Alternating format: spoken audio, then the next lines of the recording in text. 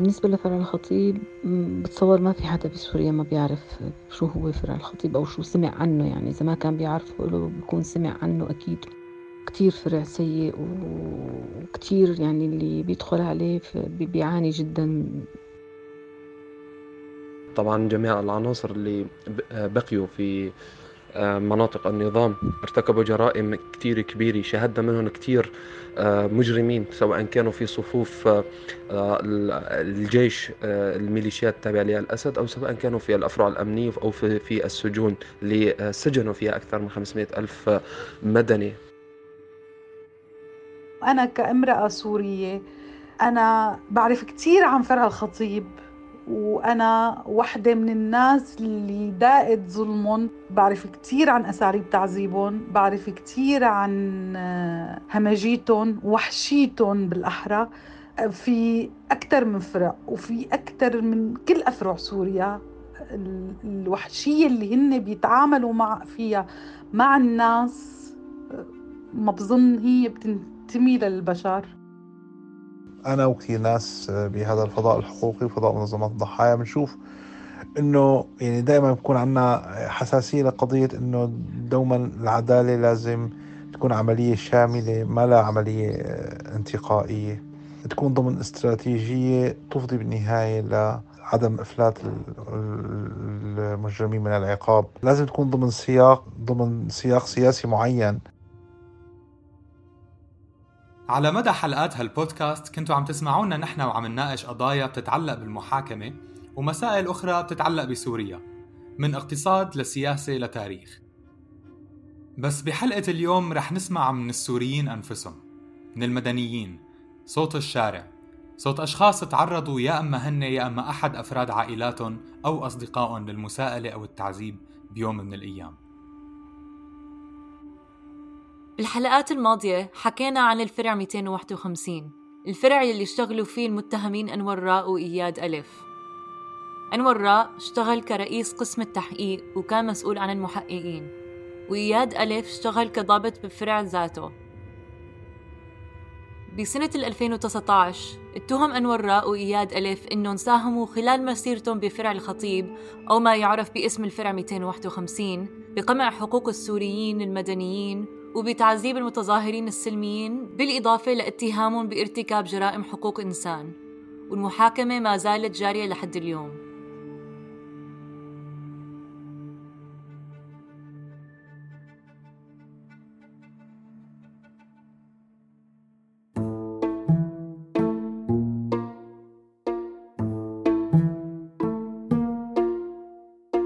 أنا نور وأنا آسر، وسوا عم نقدم لكم بودكاست الفرع 251.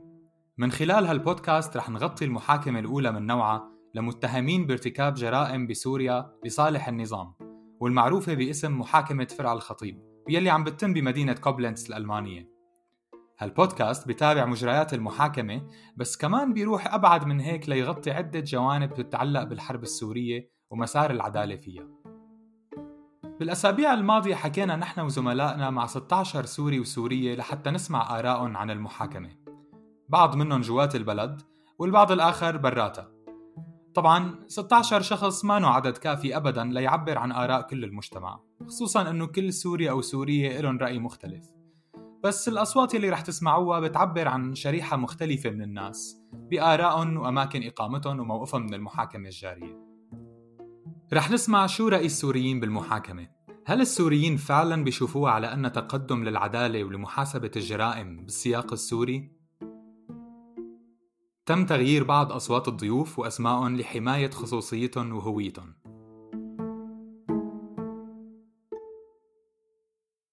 الدافع اللي خلاني أروح لهنيك كان بصراحة أنا بدي أشوف شو يعني إنه يكون في محاكمة أساساً، شو يعني يكون في مسار للعدالة بالسياق السوري. هذا صوت عدي، طالب جامعة صار له 5 سنين مقيم بألمانيا. أنا كشخص جاي من بلد اسمه سوريا، يعني ما أنا متعود على هذا الموضوع إنه في محاكمات عادلة أو في محاكمات استنادا لحقوق الإنسان. يعني فبالتالي أنا ما كنت لسه مستوعب إنه عن جد نحن اليوم يعني برا سوريا ببلد اسمه ألمانيا لاجئين، ومع ذلك عم نشهد محاكمة لأشخاص كانوا مسؤولين عن تعذيبنا. هذا بحد ذاته كان مسبب لي صراحة ارتباك، يعني مشاعري أنا ما كانت كتير واضحة بالنسبة لي ولنفسي. المحاكمة بكوبلنز كانت مفتوحة، وعدد من السوريين وغيرهم كان عندهم الفرصة أو الرغبة بأنهم يشاركوا بالحضور. عدي كان واحد من هدول الناس، إجا على كوبلنز وحضر عدة جلسات من المحاكمة، ويلي مثل ما قال كان لها أثر كبير عليه. لكن رؤية المتهمين أنور راء وإياد ألف بالتحديد كان لها وقع خاص. أنا لما كنت واقف قدام باب المحكمة بأول يوم، يعني شوي كنت مغيب، شوي كنت إنه حاسس حالي ماني بالواقع، شوي كنت خيفان. وباليوم الثاني لما فتت لجوا المحكمة على القاعة وشفت المتهمين جايين وفايتين على قفص اللي محل ما لازم يقعدوا، كمان كنت عم برجف، بدك تقول شوي خايف وشوي فرحان وشوي بدي أحس بهاي لذة الانتصار، بأنه أنت وأخيرا حطيت هدول الأشخاص بالقفص. نحن عم نشوف بكل جلسة عم تصير بهاي المحاكمة عم تتوضح لنا أشياء وتفاصيل وأمور نحن ما كنا بنعرفها. أنا كسوري ما كنت بعرفها، أنا كإنسان تعرض للاعتقال حتى ما كنت بعرفها. في العالم أنت اليوم عم تفرجي هاي التفاصيل وهاي الإثباتات لكل الدول العالم، لكل الناس، إن كان في ألمانيا أو برا ألمانيا. نحن اليوم بهاي المحاكمة صار في عنا إثبات على منهجية هذا النظام، وهو إثبات لنا كسوريين ولكل دول العالم بأنه هذا النظام هو نظام مجرم. بالنسبة لعدي يلي كان هو شخصياً معتقل بالزمانات، توثيق هالممارسات مهم جداً بما يتعلق بمسار العدالة بسوريا. لكن منير بيتفرج على موضوع التوثيق من زاوية مختلفة. منير شاب سوري كان يشارك بممارسات معارضة حتى قبل ثورة 2011، وتم اعتقاله أكثر من مرة.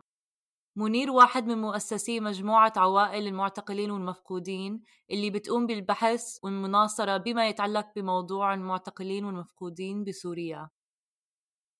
لما شاركنا رأيه كان منير عنده وجهة نظر مختلفة عن وجهة نظر عدي. حكى لنا إنه بيتفق إنه المحاكمة عم تلعب دور مهم بالتوثيق، بس مو بالضرورة بشكل إيجابي. اليوم أنور والثانية اللي معهم مرافعات عن أنفسهم خلال المحاكمات عم تحاول تنسف كل سرديتنا حول الانتهاكات والجرائم التي تصيب الأفراد الأمنية ومراكز التوقيف. فبالمقابل إذا ما كان في أدلة حقيقية، إذا ما كانت مبنية قضايا على هدول دينهم بشكل مباشر، فممكن نحن ما نقدر نثبت تورط هدول الناس. ممكن هدول الناس ما يقدموا هاي الإثباتات أو يقدموا هاي ينفوا هاي الادعاءات اللي نحن عم نحكيها. بخاف إنه ما يكون في شيء ينفي عن إنه ما في انتهاكات، ما في تعذيب، كذا كذا، ما في حشر الناس بشكل مكتظ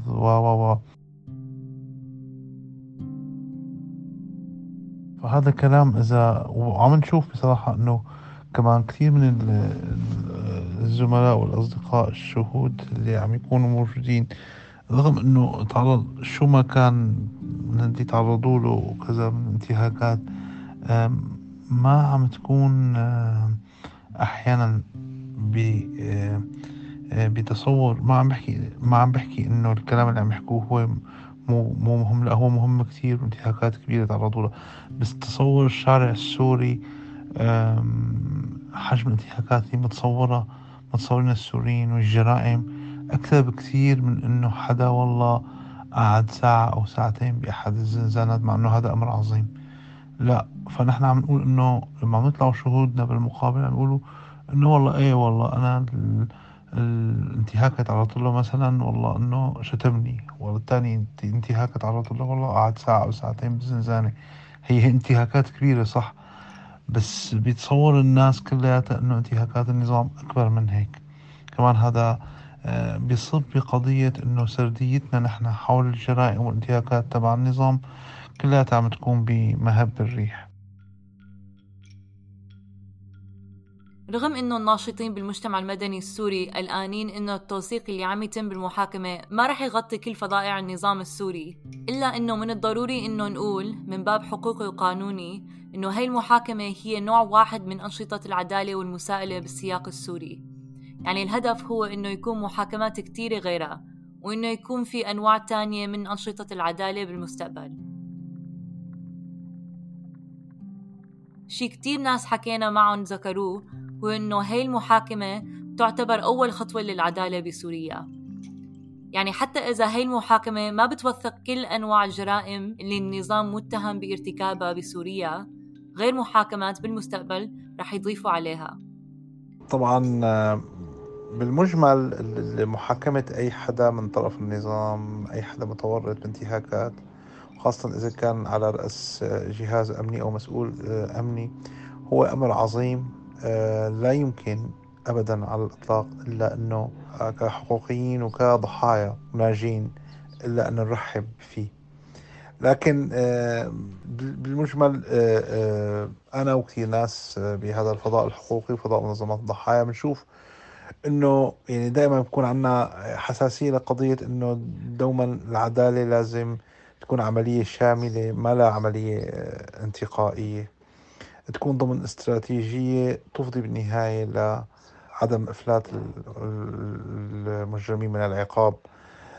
لازم تكون ضمن سياق سياسي معين. ما ممكن نحن نتصور إنه اليوم عملية عدالة انتقالية عم تصير بمكان أو جزء منها بمكان، ونفس الوقت النظام موجود بالشام بدمشق، أجهزته الأمنية عم تقوم بدورها، ونحن عم نرحب بنفس الحماس بتوقيف شخص أو شخصين بأوروبا. هي المشكلة يعني. هالكلام أساسي خصوصاً لمراحل مستقبلية، مثل ما قالوا الأشخاص اللي حكينا معهم. رغم أنه الكل بيحكي عن الممارسات الشنيعة بالسجون وأفرع المخابرات بسوريا، توثيق هاي الجرائم عبر محاكمة أشخاص متهمين بأنه كان لهم دور فيها له أهمية كبيرة. طبعاً هذا الجانب بيفتح لنا المجال لحتى نذكر أنه مو كل السوريين اليوم قادرين أنه يعبروا عن رأيهم بمحاكمة كوبلنز. يلي موجودين جوا البلد ممكن يتعرضوا للاعتقال أو للتعذيب بفرع مثل الفرع 251 في حال حدا بلغ عنهم أو الأمن سمع آرائهم وقرر أنه يلاقيهم، واللي برات سوريا ممكن يكون له أهل جواتا ما بيقدر يعرضهم للخطر.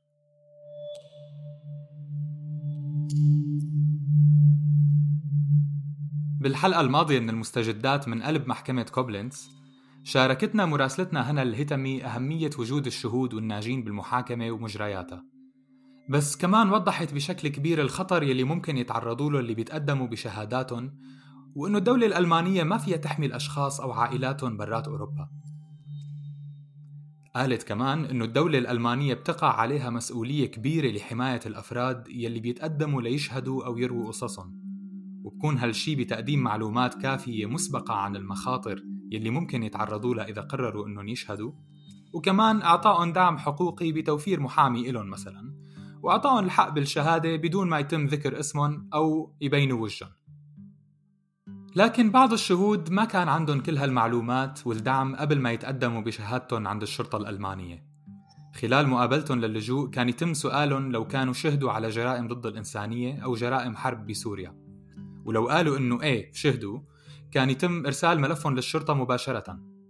حكينا مع أروى المقيمة بألمانيا من فترة طويلة وإحدى المشاركات بمجموعات الدعم النفسي للسوريين والمعتقلين السابقين أو أحد أفراد عائلاتهم. هذا الخوف مزروع فينا، بنخاف نكون مراقبين، بنخاف يأذوا عائلتنا بسوريا لأنه عنا إحساس إنه هن بيقدروا يوصلوا لكل شيء نحن بنحكيه. فهذا الخوف دائما موجود عنا، مثل ما بيقولوا يعني تربينا إنه نحن دائما عنا هذا الخوف. وسعاد كمان امرأة سورية مقيمة بألمانيا بتعبر عن معنى هالخوف من وجهة نظرها وتجربتها. أنا كامرأة سورية أنا بعرف كتير عن فرع الخطيب، وأنا واحدة من الناس اللي داقت ظلمهم كانت بنتي طالبة جامعة، كانت عم تعمل دراسات عليا واعتقلوها من قلب الجامعة. وطبعا على فرع الخطيب بعرف كتير عن أساليب تعذيبهم، بعرف كتير عن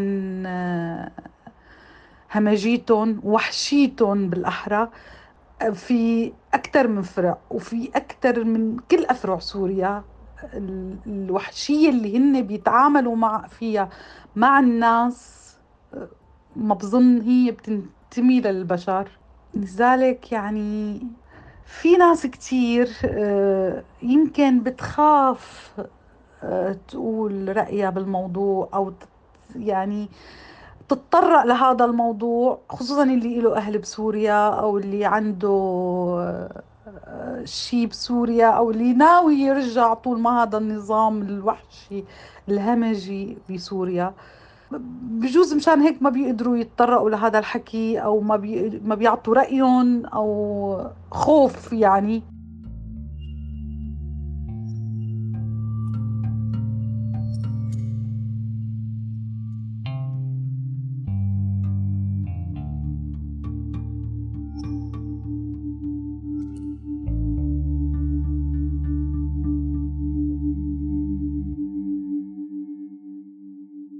أهمية المحاكمة ما بتكمن بس بتوثيق الجرائم. لكتير سوريين حكينا معهم، محاكمة كوبلنز محاكمة رمزية بشكل كبير. عدي اللي سمعنا صوته قبل شوي واللي حضر المحاكمة حكى عن أهميتها بالنسبة له. هي المحكمة هي نقطة في التاريخ السوري، يعني هي نقطة، أنا بشوف أنه هي نقطة تحول في مسار العدالة، في مسار العدالة في الثورة السورية. بالإضافة لسعاد سمعنا كمان من الناشط الإعلامي علاء ومن الصحفي جميل، جميعهم ذكروا لنا إنه المحاكمة في إلها بعد أوسع من مجرد المتهمين الحاليين.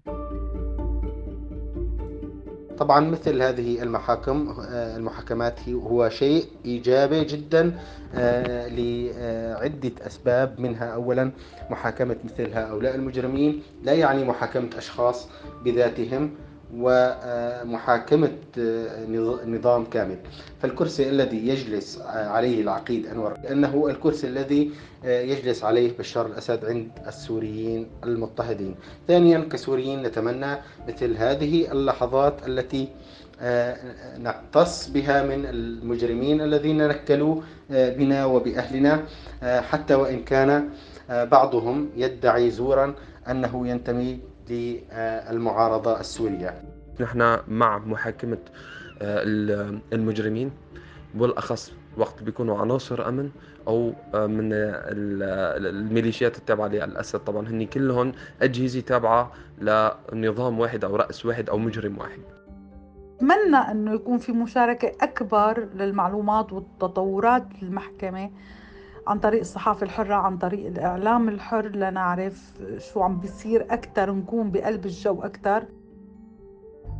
محاكمة كوبلنز هي أول محاكمة لأشخاص متورطين مع النظام السوري أو لأشخاص بيمثلوه، وهيك محاكمة بطبيعتها ممكن تقول لأي فرد شارك بارتكاب جرائم لصالح النظام إنه ما بيقدر يهرب من المحاسبة على جرائمه، وإنه الحماية اللي عنده إياها بسوريا ما مضمونة. بس طبعاً ما بنقدر ننسى إنه هالمحاكمة كمان، وإذا ما تم تطبيقها بالشكل الصحيح والمحمي، ممكن يكون لها جانب تاني ينفر الشهود والناجين وحتى المجرمين من التقدم والإبلاغ أو الاعتراف. السوريين يلي حكينا معهم كتير منهم بيشوفوا إنه محاكمة كوبلنز هي أول خطوة، بس أكيد ما رح تكون الأخيرة.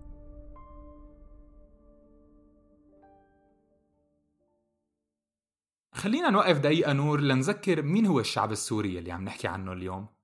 الجزء الأكبر من الناس يلي جوات البلد عم يقاسوا من الأزمات يلي ما بقى تنعد، سواء كانت لتحصيل الخبز للأكل أو المحروقات للتدفئة أو ليشتروا أي مادة أساسية بظل ضعف الإنتاج المحلي وغلاء الأسعار، كون قيمة الليرة كل ما عم تنهار أكتر. وبنفس الوقت في السوريين يلي برا، في جزء كبير منهم لهلأ عم يكدوا ويتعبوا وهن عم يأسسوا لحياة جديدة، وعم يواجهوا تحديات ممكن تكون عنصرية أو اجتماعية أو مهنية أو لغوية بحسب البلد يلي أخذتهم الظروف عليه. بعتقد إني فهمت قصدك آسر، وبوافقك إنه في نقطة مهمة هون. قديش الناس عندها إيمان بإنه هالمحاكمة ممكن تعمل تغيير يلمسوه بحياتهم، سواء هلأ أو بعدين. تماماً. هلأ حقيقة في نوعين أساسيين من المخاوف والشكوك اللي قدرنا نلمسها خلال المقابلات، واحد مبني على هموم الناس وواحد مبني على متابعتهم للوضع بسوريا. بالنسبة للجزئية الأولى برأيي نبلش مع داوود يلي هو حاليا بدمشق. داوود طالب بجامعة دمشق. مثل ما كنت متوقع لما تواصلت معه، اعتذر عن تسجيل مقابلة صوتية بسبب تخوفه من المخابرات، خصوصاً أنه هو وعيلته لساتهم جوات البلد. رغم هالشي سمح لي أقرأ من الرسائل اللي بعت لي إياها بشرط أنه نغير اسمه.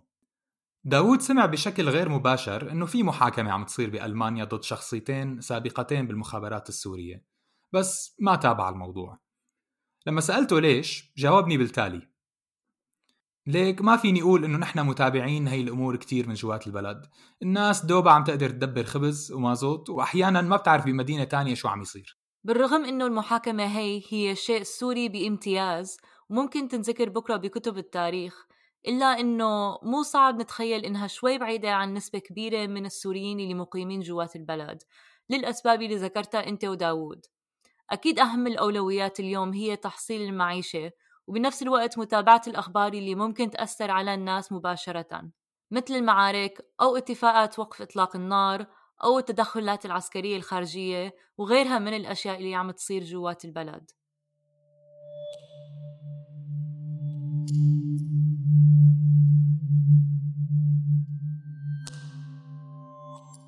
النقطة الثانية كمان اللي هي أثر هالموضوع على النظام بحد ذاته على الأفرع الأمنية السورية، كانت موضوع الشك عند بعض الناس اللي حكينا معهم. منير مثلا رغم إعجابه بهالحدث القضائي. صحيح نحن عم نحتفي بتوقيف شخص، نحن مبسوطين بتوقيف شخص كان موجود بالأجهزة الأمنية، ولكن هذا الموضوع مثل ما حكيت لازم يكون ضمن استراتيجية كاملة. ما نعتبر انه هي قصة العدالة بسوريا هي متوقفة عند هاي العملية صارت انتصار، بس انتصار كتير كتير كتير بسيط، جزئي جدا للعدالة، ما هو كل العدالة اللي نحن بدنا اياها. ما في مو هي العدالة ومو هو الانتصار انه لا تقلنا واحد ووقفنا. لازم يكون في استراتيجية كاملة، نعرف نحن حالنا بعد زمن انه بالاخير حنقدر نوقع بكل هدول المجرمين. هاي النقطة على قد ما أنا بديهية على قد ما أنا مهمة. يعني حتى أثناء جلسات المحاكمة بكوبلنس يمكن في ناس عم تتعذب بأقبية المخابرات بدون ما يكونوا يلي عم يعذبوهم خايفين من أي عقاب. داوود كتب لي بوحدة من الرسائل إنه النظام السوري ممكن يكون عم يتابع المحاكمة من دمشق ويضحك عليها على حد تعبيره. بيعتقد كمان إنه في كتير ناس محسوبين على النظام صاروا بألمانيا، بس محاسبة جزء منهم ما بيعني إنه النظام السوري الحالي عم يتحاسب، إنما وعلى حد تعبيره كمان عم يصير شيء إعلامي أكتر بكوبلنس. قصده إنه الهدف من المحاكمة هو الضجة الإعلامية بس؟ بعتقد إن كان قصده إنه أثارها ما رح يتعدى كونها هيك. يعني في عدي هلأ مثلا مع أنه بيحتفي بالمحاكمة إلا أنه بيوافق على بعض هاي الجوانب. نحن اليوم بسوريا ما تزال الانتهاكات موجودة، ما يزال في ضباط أحرار عم يمارسوا التعذيب، عم يمارسوا هاي الانتهاكات على السوريين إلى حد اليوم. ما دام في هدول الضباط الأحرار بسوريا اللي هن عم يمارسوا الانتهاكات موجودين، لا يمكن أن نحكي عن سوريا آمنة أو أن نقول أنه بسوريا اليوم انتهت الحرب، ما عاد في قذائف، فبالتالي سوريا ما عاد في شيء، تعالوا نعمل إعادة إعمار وتعالوا نعمل صفقات مع النظام السوري، نرجع له اللاجئين ويا دار ما دخلك شر. بس بنفس الوقت عنده ثقة كبيرة بالمحاكمة وبدورها.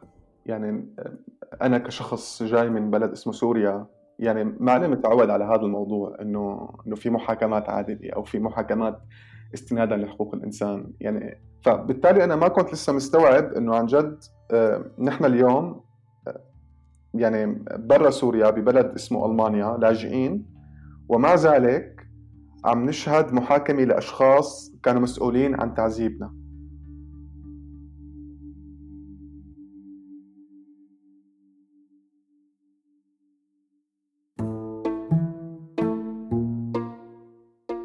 ما كنا متوقعين إنه حدا من اللي قابلناهم يقول إنه هالمحاكمة حتأثر على النظام اليوم مباشرة، بس هاد ما بيعني إنه ما شهدنا نسبة كبيرة من التفاؤل عند البعض، والمشاعر القوية يلي بتروح أبعد من أنور راء وإياد ألف كأشخاص. رغم كل شيء لسه في أمل. هلأ المحكمة أنا كتير بصراحة متفائلة فيها، لأنه بتعطي أمل للناس اللي انظلمت بسوريا إنه حقكم ما رح يروح حتى لو كان برات سوريا. في مين رح ياخد الحق يعني. برأيي هاي المحاكمة هي بداية الطريق للعدالة بسوريا. أنا بتمنى إنه ينالوا عقابهم والعقاب العادل، وطبعا إن شاء الله بهالمحكمة هاي يكون في إنه الناس اللي انظلمت تاخد شيء من حقها. كتير شيء حلو الإنسان، وكتير شيء عادل إنه كتير الإنسان يأخذ جزء بسيط من حقه، حتى لو ما كانت يعني هاي المحكمة تكون كانت إنه كل تفاصيلها أو كل أمورها عادلة للناس اللي انظلمت. أنا بتمنى إنه يكون شيء كتير حلو، بس بتمنى كمان إنه يكون كتير شيء عادل، وكل حدا بيعرف حدا يعني له يد في أذية الناس وفي ضررها وفي تعذيبها، يبلغ عنه لأنه هاي الناس كتير ضرت وكتير أذت وكتير يتمت أطفال وكتير رملت نساء وكتير يعني كان الضرر والأذى مو طبيعي. بالحلقة الجاية بدنا نحكي عن شو بيصير بعد الاعتقال والتعذيب بالأفرع الأمنية مثل الفرع 251. بدنا نحكي عن الصدمة والآثار النفسية يلي بيواجهوها الناجيات والناجيين، وشو هنن الجهود يلي عم تتقدم لدعمهم ومساعدتهم، وكيف هنن عم يدعموا بعض. تابعونا عبر تطبيقات الاستماع المختلفة. رح ننشر حلقة جديدة من بودكاست الفرع 251 مرتين كل شهر. رح نتعرف من خلالهم على اللي صار وعم يصير بسوريا، وصوب عيوننا المحاكمة التاريخية يلي عم تتم بكوبلنز. بين كل حلقة وحلقة رح نشارك معكم تحديث عن مجريات المحاكمة من مراسلتنا بكوبلنز هنا الهتمي. فيكن كمان تسمعوا بودكاست الفرع 251 باللغة الإنجليزية من كتابة فريتز سترايف ومن تقديمنا بمشاركة بولينا بيك بالكتابة والتحرير والإنتاج.